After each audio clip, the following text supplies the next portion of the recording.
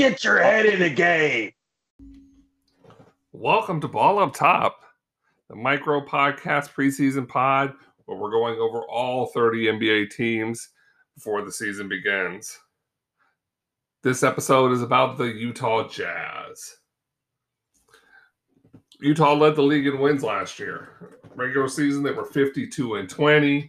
They were the number one seed in the West. And honestly, during the regular season, they were one of the most fun teams to watch. And that's not something, if you would have asked me 10 years ago, I would have said. But the way they moved the ball was beautiful. The way they smothered on defense was beautiful. They just didn't have enough in the playoffs. Part of that was due to injuries with Mike Conley. Part of it, I just feel like it was just in a regular season. It's like they gelled at the wrong time. They were flat out dominant for a long stretch throughout the middle of the season. But at the end of the season, they just kind of fell into being one of the teams in the pack. But Quinn Snyder's roster is nice. And it'll be interesting to see how much they learn from last year. They re-signed Conley. They still have Jordan Clarkson. They still have Bogdanovich. They brought in Rudy Gay, which I really like what they've done on their bench. They've solidified a lot of things on their bench by bringing in Rudy Gay. Now, Rudy Gay is a good defender, and he's a good scorer. They brought in Hassan Whiteside. Now, to me, for a team that's committed to playing with a big like the Jazz are, bringing in Whiteside as a backup for Gobert really does work. Once again, a guy who can play defense, who's committed to play defense. And I personally have liked him a lot more over the last few years as he's been signing these one-year deals, because it looks like he's playing like he's on a one-year deal. He's playing with more of that hunger, but he's a legitimate rim protector. He's a legitimate rebounder. Like, he will fill in nice when Gobert's out the game. They traded for Eric Pascal from Golden State. He's a tweener between the 3 and the 4. Good ball handling. He will dunk on people. Once again, like, they've really gone far to solidify their bench because they still have Clarkson. They still have Ingles. Like, this bench is really strong. But as good as they are, they're only going to go as far as Donovan Mitchell.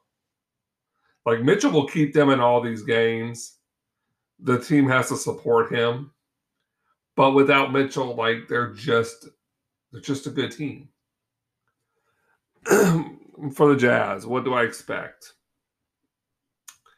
Well, they're kind of flying underneath the radar right now. Like, no one's really talking about them. Everybody's caught up into the NBA dramas of Kyrie or Ben Simmons. Or they're stuck on the idea of super teams with the Nets and the Lakers. But for me, I don't see why the Jazz can't be the number one seed again. The Lakers are a super team. Make no mistake about it, they are. They're also older. There's also probably going to be quite a bit of nights where guys get rest.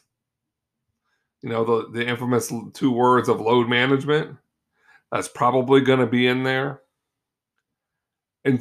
And I think that the Lakers themselves probably, if they stay healthy, load manage, they have a chance at the 1 seed. They probably have a really good chance at the 1 seed, but I think they'll be happy with a 2 or 3. They're built for the playoffs, which is going to give teams like the Nuggets and the Jazz a real opportunity to still be that number 1 seed.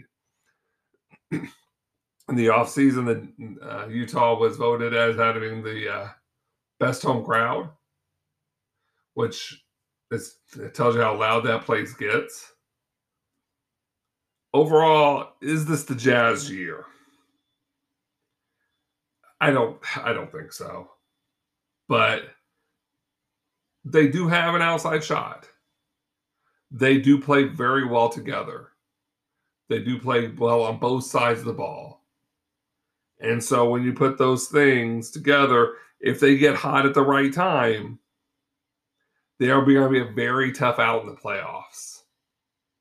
So I expect them to be in the second round of the conference finals, but I wouldn't write off the NBA finals. And if they make it to the NBA finals, all bets are off. All bets are off. So this is Ball Up Top, micro podcast, and that was the Utah Jazz.